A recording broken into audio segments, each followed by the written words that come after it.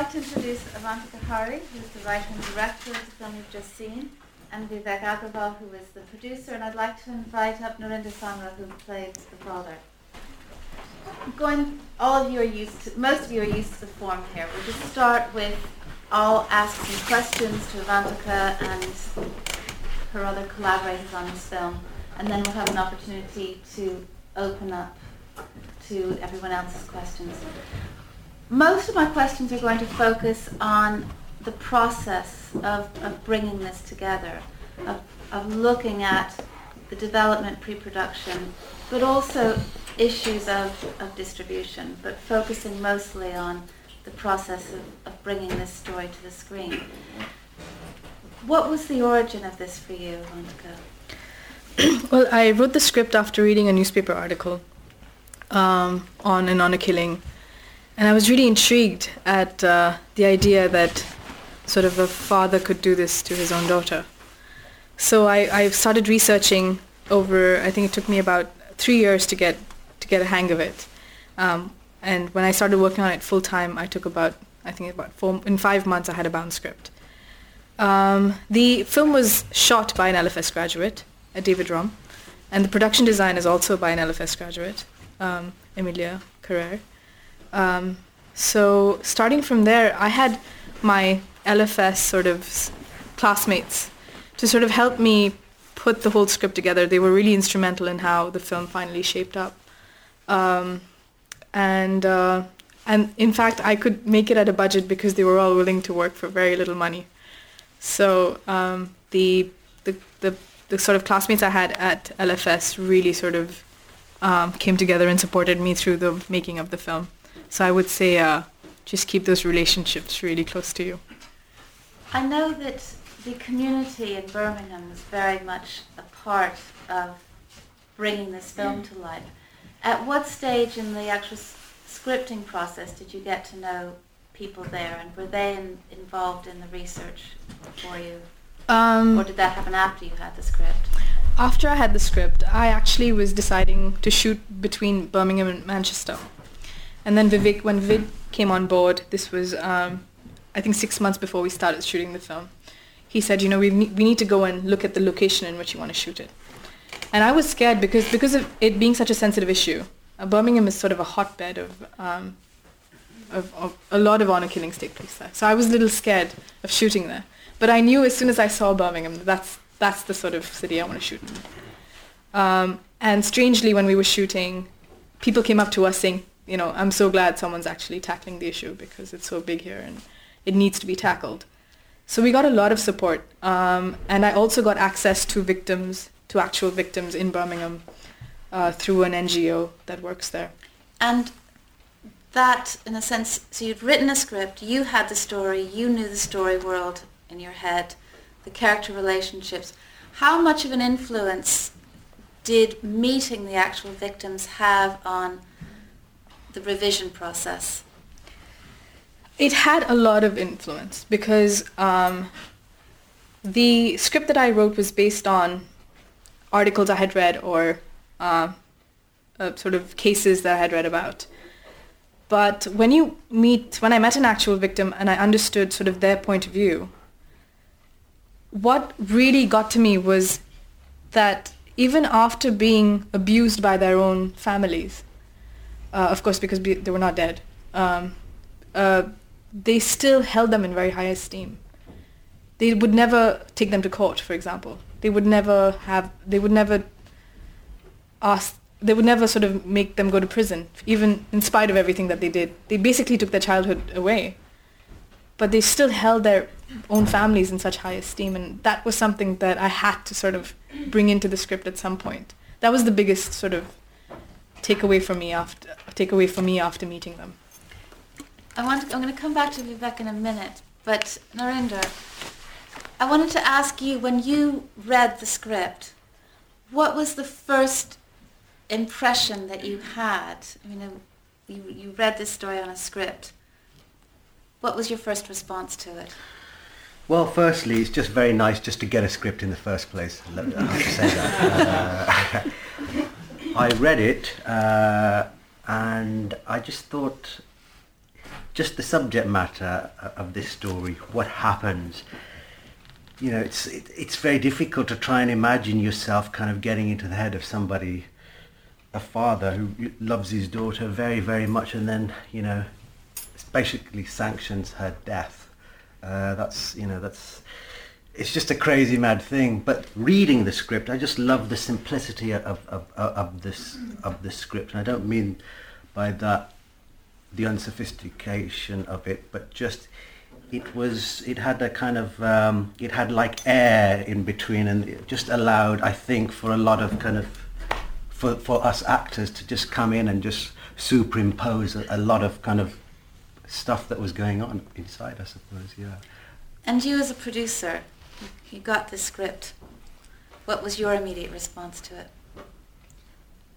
It was strange because at that point of time I was working on a Bollywood film which is based on cricket, and I was traveling right from Australia to South Africa to England and then shooting in India, and it had songs and dances and stuff, and suddenly I get the script which I would say it was my ignorance. I didn't know much about honor killings before I read the script, and I read it and it really blew me.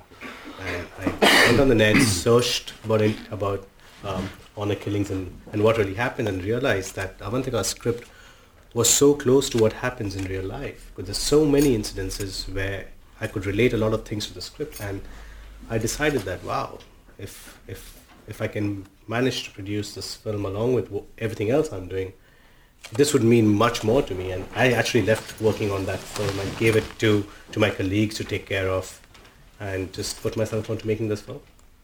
What are the first things you did to move from a script that was written into something that could become a film? What were the first 2 or 3 things that you did as the producer? I think the first thing I wanted to do after reading the script was meet Avantika again, because we didn't know each other at all. She just called me one day in Mumbai and said that she wants to make a film and she has a script. And I said, before we can talk further, I want to read the script. So I called her back and did a meeting with her just to understand her as to where she was coming from and what her knowledge of filmmaking was, being a student, because I haven't studied film to be a producer or a director. I've just learned on the job. I've just spent, before I became a director 2 years ago, I spent 10 years working in Mumbai, and out of it 7 years was spent working with a DOP. So I wanted to understand where she was coming from, and I realized that her knowledge of filmmaking was fabulous, and she was as committed as the people that I respected in Mumbai, and the ideas she had were fabulous. Like, the first thing I asked her is, whom would she want to cast in a film like this? And what I was expecting was the cliched answer of naming these 4 actors who are in Mumbai, who act in the parallel cinema. And I'm not a big fan of their acting, but they are so-called the best actors in India to do parallel cinema. And she ruled those 4 names out in the first conversation itself, and said she would want to meet actors in Bombay or in India who hadn't done big films, but just audition actors and see how it goes. Because it would have been very easy for her to say, okay, let's go to X, Y, and Z and make the film with them. That really intrigued me, that wow, she knows what she's talking about. And we actually went to one casting agency in Bombay and met the agent there, saw the work of 3 actors and ran away from that office, because we knew immediately that this is not the kind of film we want to make with these actors. So that really worked for me. And I was actually testing Avantika in that first 2 weeks, that are we going to gel in as the film that we want to make together? And those first 2 weeks worked brilliantly. And then she was willing to listen, as well as use my experience for the betterment of the film. And because it wasn't my film at the end of the day, I think it is Avantika's film. And the next thing we did was we came to Birmingham. She didn't bother about that. Okay, before casting, he's actually talking about where do you want to shoot it, and let's spend that money and go to Birmingham and see if we can actually make the film. Because that's the way I like to work, is between 2 people, a director and a producer, you put together the whole film, and you don't spend much money in that actually. We knew we didn't have a big budget to make the film.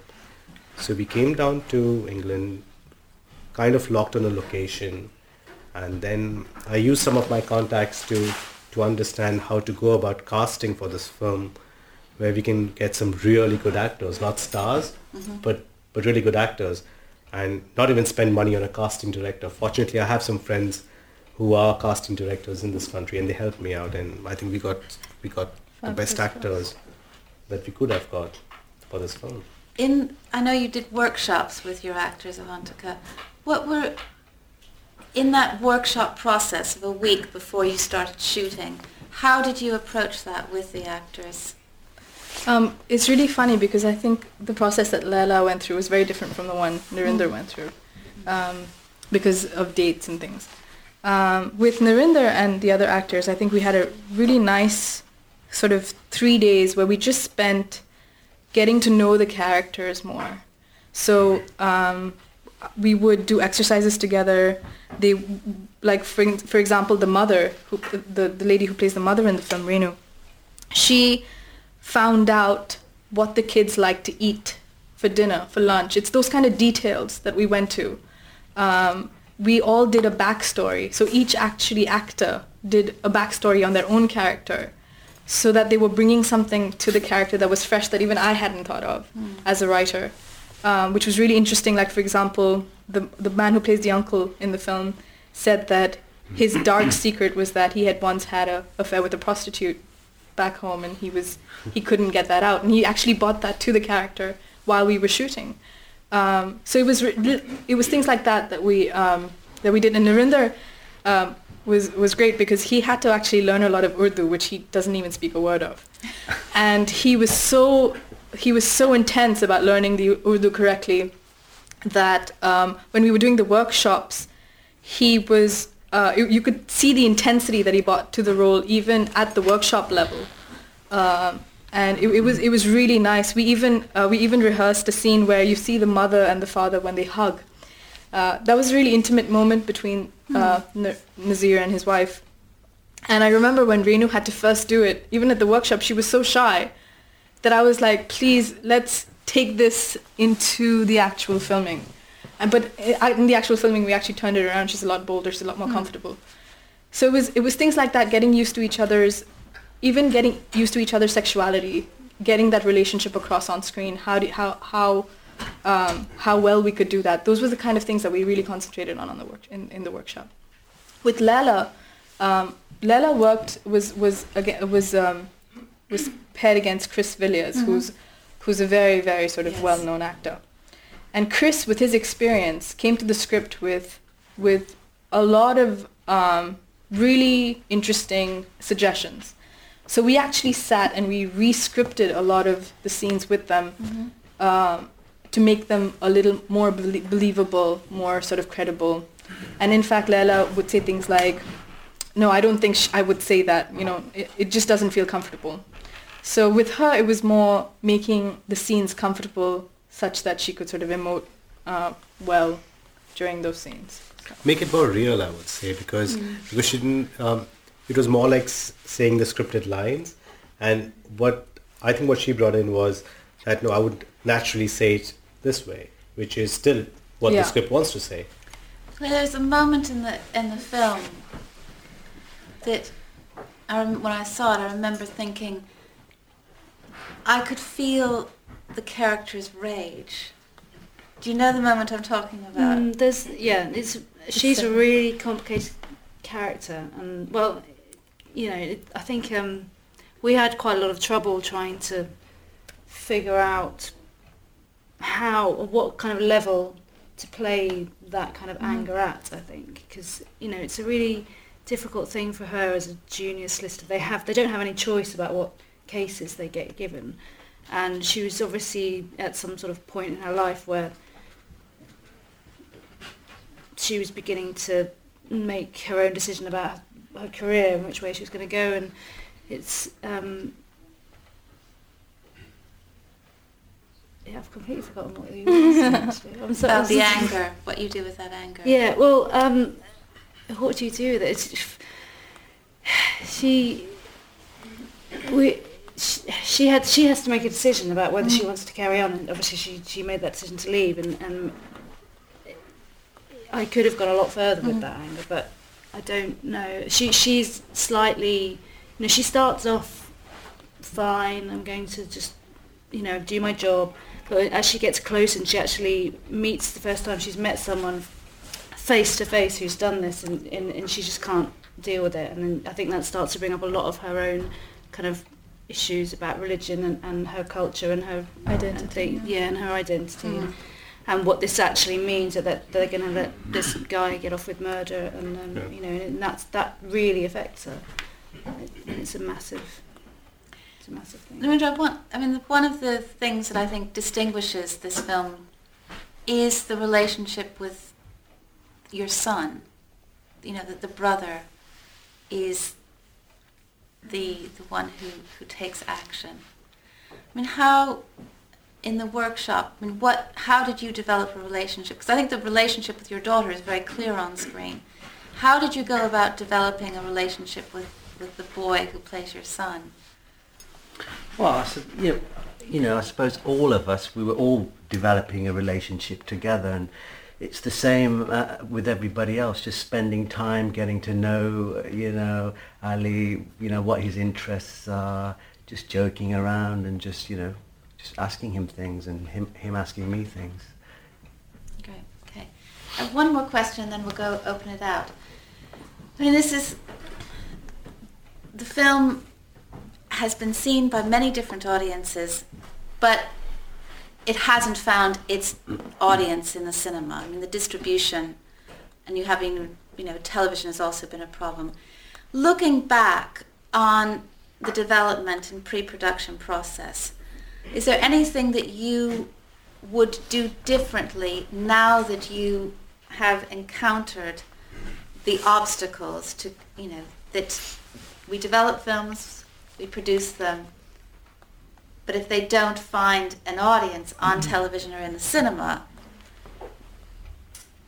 have you really made the full journey? What would you do differently now in the early stages of the journey? Not that it would guarantee distribution, but that might increase your chances of finding that public audience, that cinema audience.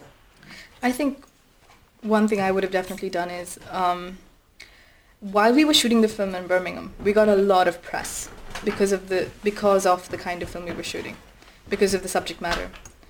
And I think at that point, when we were really, really hot in the papers, we were covered by the BBC, by ITV, by The Guard, we were everywhere.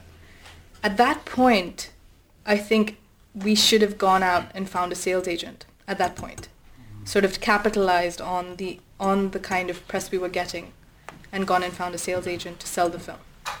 We didn't do that at that time. So I think that's the biggest learning I took away, is that when you're creating hype, or when hype is created for you, then you have to capitalize on it.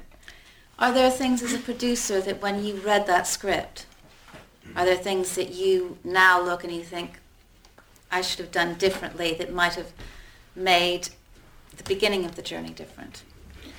Yeah, it's just that, every time I read a new script, and if it's by a new filmmaker, it does challenge me to make the film if it's a new script, because for a new director, it's very, very difficult to either find finance, a producer, or actors. And I had gone through that same process when I made my first film 3 years ago. And the mistake I made again the second time around, and I hopefully won't do it again with another filmmaker, is okay, you put together the film, you get the actors, and if it's a parallel cinema film and you don't have actors who can bring in the sales agent or the distributors, but you still want to make the film with those actors, you set up the film, give yourself a timeline, 2 weeks, a month, 2 months, and actually be aggressive about either finding a distributor or a sales agent. And it's not so difficult if you put your mind to it at that stage, because what happens is at this stage, after you've made the film, you're at the mercy of the distributor or the sales agent, and they know that the investment has been made. And in our case, I think more than not capitalizing on the press we got while we were shooting, I think it's the recession and the world market, because this film is not for the Indian market, it's for the world market. And we all know what's happened since October last year. there's no money for anything. So, like, why would a distributor pick up a film with no names in it, then pick up a film which has some kind of sellability, as well as yeah, we all know it's a real film, but it doesn't have a positive ending. But that's what I've heard from a lot of sales agents, that your film is lovely, it's brilliant, but it's not a hopeful film. And people speak that language because we are facing a recession. I think you also said something very interesting though when you said that the investment's already been made. And in the same way that you drew in your DP, your production designer, you drew in your crew and you made them part of the process of creating the film. Your producer was very much involved. Your actors brought a great deal to it. The community of Birmingham. And I think that's the key note, is that the distributors had no stake absolutely in the success of your film, and that in a sense before you let the cameras roll in principal photography, you needed an advocate in a sense, in the same way that you as producer were there to allow Avantika to have that space in which to make her movie. You as the producer needed somebody who was going to facilitate you doing what a producer is. A producer makes a movie to get it to an audience. Sure. And so that you didn't arm yourself. I think so, yeah. Okay. Questions from the audience? How did it do at festivals? Because it's the kind of film that festivals love, isn't it? Yeah. We haven't actually taken it out to the festivals yet. We're starting to now.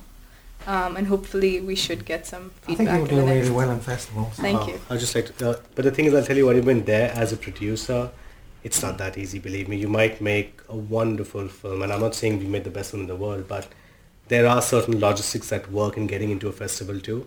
Like, let's be honest, we've been rejected by 27 festivals.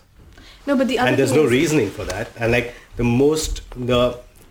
one reply that I got, because I had an inroad into the festival where I was trying to use a contact and see why am I getting rejected, and I got a very loud response from this person, is that, see, you haven't made a bad film, you've made a very good film, but we are scared of putting it in the festival because Of of a the controversy, controversial subject. which we don't think So you're not missing out on, because it's not been shot well, or it's not been directed well, or it's not been acted well, but we are scared.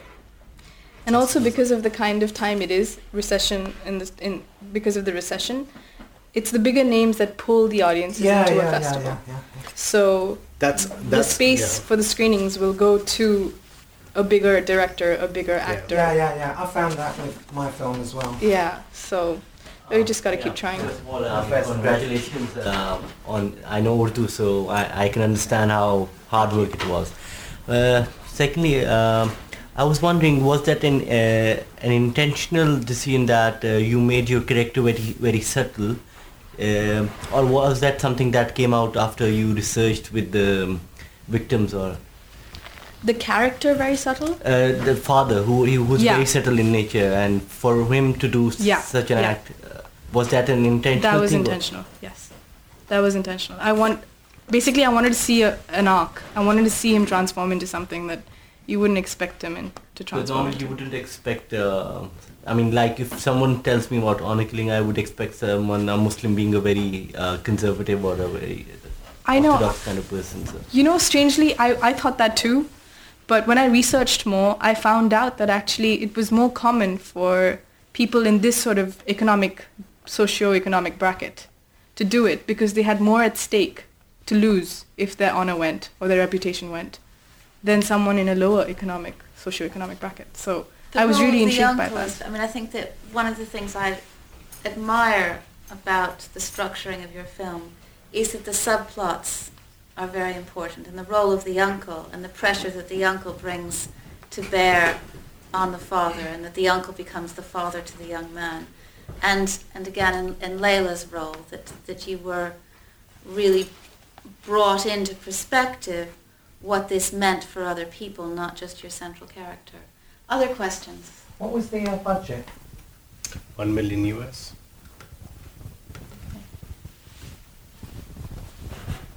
Just on that budget issue, can I ask where you raised the finances from? It was all private funding. I stole the money from my family, basically. So, yeah. A question for you, Avantika, about the process of rewriting. You just mentioned you collaborated a lot with your actors and the victims you met. I was wondering, as a director and as a writer, how much did you feel you were in control just before you started shooting, in terms of, did you have finished script, or were you just going along with improvisations? No, I did. I'm very scared of... I would love to make a film that was only improv, but I'm so scared of the process because I feel like I'm still getting to grips with the entire medium. So I had a locked script before, and I couldn't change it because poor Narinder had learned all the Urdu lines anyway. So I couldn't change much. The only things that did change were the lawyer scenes, because after we had our workshop, I actually went to a lawyer in the city and made sure that all the legalities were correct. So those were the only scenes that changed, and luckily their scenes were at the end of the shoot, so I had some time to work on them. But apart from that, nothing changed before going. Well, when we were on set, things would change, but very minor things. How long did you shoot for? 24 days Okay. over the summer. So, 4 weeks. And you shot it on Fujifilm, right? Yes. Yeah, 35 millimeter. That's right. Yeah. What was the most difficult scene to write for you? What was the scene you had most difficulty with rewriting or writing? Or You know the scene I hate the most in the film? That was the scene I had the most difficulty writing, was the scene of the confrontation with the father, and when the boyfriend comes in and the father screams at him.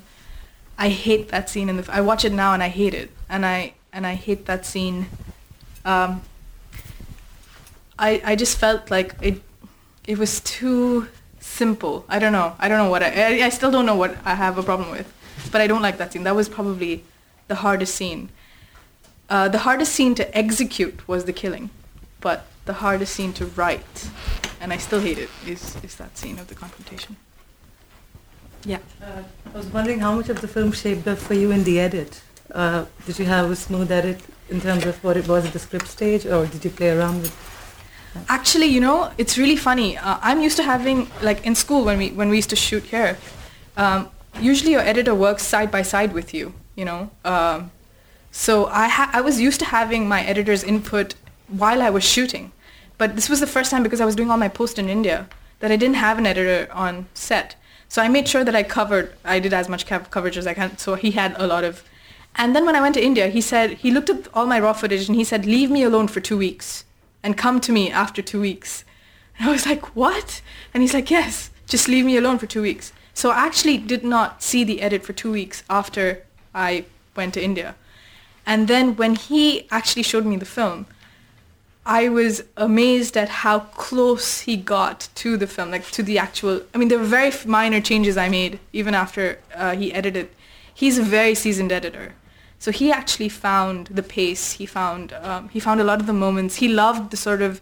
In India, it's very hard to find a film that's slow, that has this kind of pace. This is slow for India.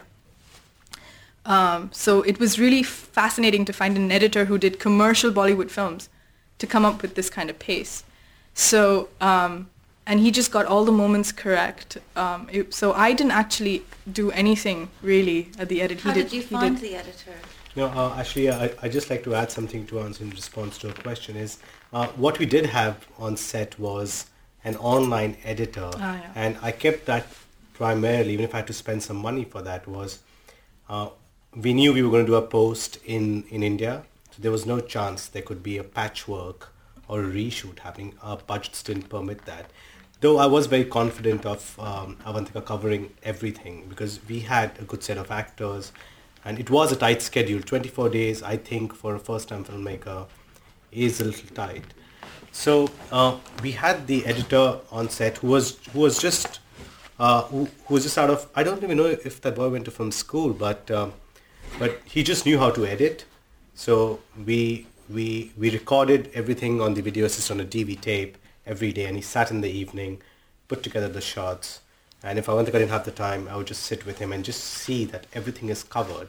we're not missing out anything.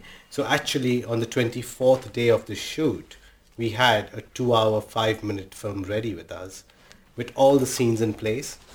And I showed that to the editor in India before he started, and he said, okay, now don't brief me, which is what I wanted to say, don't brief me how you're looking at the film. Give me the script, and I've seen this, and leave it to me. And he did cut it down to like what we are seeing now is 100 minutes, and we have another about 25 minutes of shot footage, which are scenes which have just been deleted, and he did manage to bring in a certain style to it, which I think is nice. But again, that would not have been possible if everything had not been captured the way it was. That was total luxury to have a video assist and to actually see your footage at the end of the day. Oh my God, what I would do for like my 5th term film if I could do that. That would be awesome. But no, that was really and I was not even used to seeing a video assist because I never shot with a video assist before. And I learned that actually to have that because I faced that with my own film, the one that I directed. I shot that film in London. It's a Bollywood film with 5 songs in it, people dancing on the streets of London on the Millennium Bridge. And I had a tight budget too. Like the actor who's a popular actor in India was also the producer of the film and my closest friend. So when you work with friends, it's very, very difficult. So I was put on a leash that if you have to reshoot or do patchwork of this film, you're screwed. So I brought in an editor on that film, brought him to London with me, and actually shot in the day, edited in the night. So I knew this process works. And Avantika is a far better director than I think I'll ever be.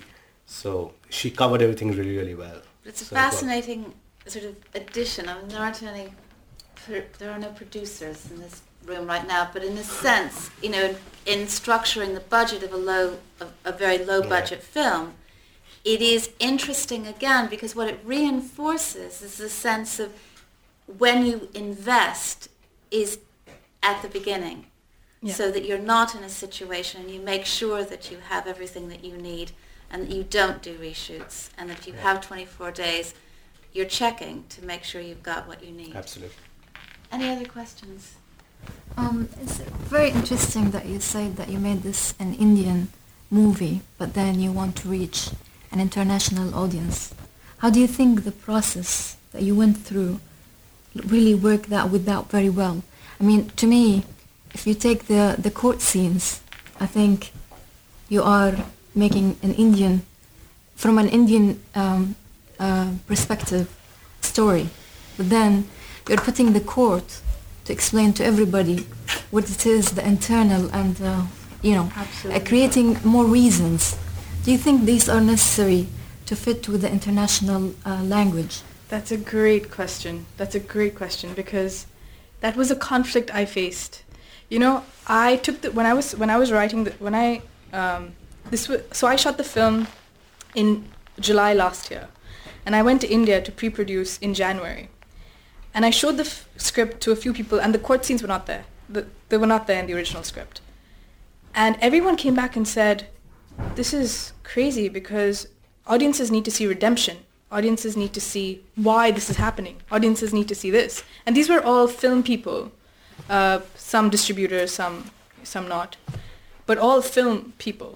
And they said, you know, there's something missing in this, and I don't know what it is. And and someone said to me, I think there was a DP that I was looking at working with, and he said, you know, it's the only thing that's missing is this redemption. Audiences would like to see the redemption. So I kept thinking about it, and I was like, you know, actually it's true. And what I'm trying to do with the film is I'm trying to figure out why a father would do this. But there's nothing in the script right now that explains why. So I said, okay, why not structure these scenes such that it would be easy for even a common person who doesn't maybe watch a lot of cinema or is not exposed to world cinema to understand, because actually that is my audience. I mean, you know, if I was looking at distributing in India, half the population is not educated. So I had to keep those things in mind, and I thought, okay, maybe this would help. And once I wrote those and I showed it to potential distributors or sales agents or even film people, they really liked that. So that was the last element to go into the script, actually. Yeah. I just think that, you know, it was the only moment in the whole film where I kind of thought, oof, exposition. Yeah, yeah. It's not a personal story. Yeah.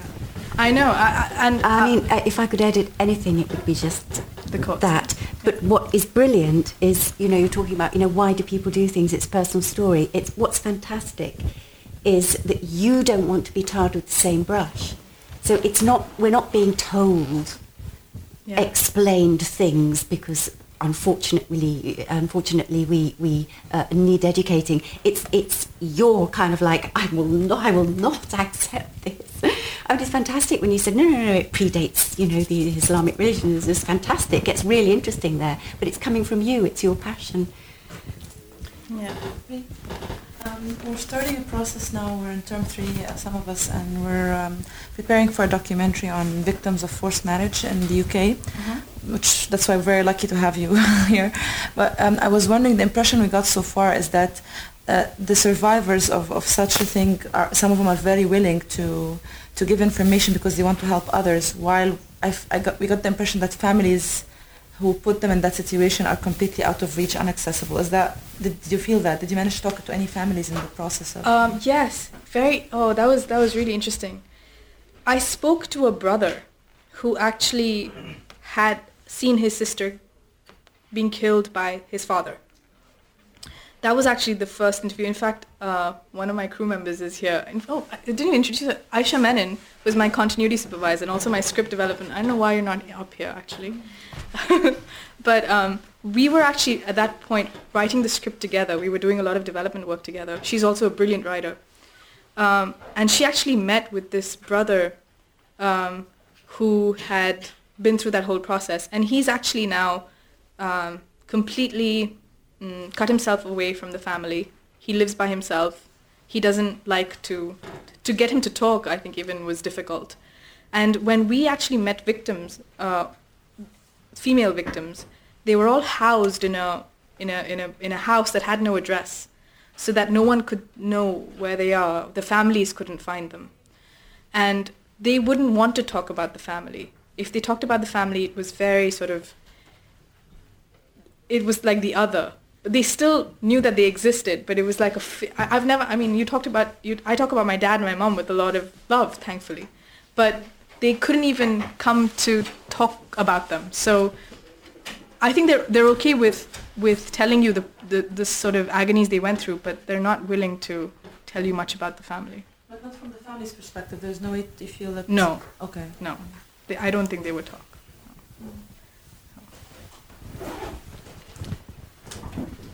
Thank you very much. Seeing as this hasn't been a commercial success, what's the subject of your next project? Oh, God. I'm going to intervene here because I know these two people really well, and one of the things is that in this relationship, it's Avantika who continues to be encouraged to write the stories that she wants to write, yes, while Vivek tries to put packages together. So I'm going to make Vivek answer this question in terms of, the next project that you're hoping to get off the ground. I think we have to just explain us a little bit more. We met on the film and we are married now. We got married 2 months ago, and we think very differently because I think of making. Oh, thank you. I think of making romantic comedies. That's what I made as the film that I directed, and she thinks of making some really good films, which will make people think. And we are on the process of developing about 4 scripts right now, and Avantika's concentrating on Bollywood. The 2 scripts, one is a popular genre film with obviously songs in it too, but the idea again comes from to help society grow, but just bring it in with a bit of commercial element in it, which I think can happen by casting some big Bollywood actors in it. And so that's her pet project now. And I've written a romantic comedy, and it's in English. And I've spent the last 1 week meeting casting directors in the UK, and hopefully I'll put together something. And yeah, that's what I'm going to do, make an English romantic comedy now. Yeah, because I've realized that the films that I want to make don't sell. and the films that I don't want to make sell. So I have to sort of either sell my soul or like not make films. So I'm trying to find a nice balance that keeps me happy. But we'll see how that goes. Thank you very, very much. Thank you.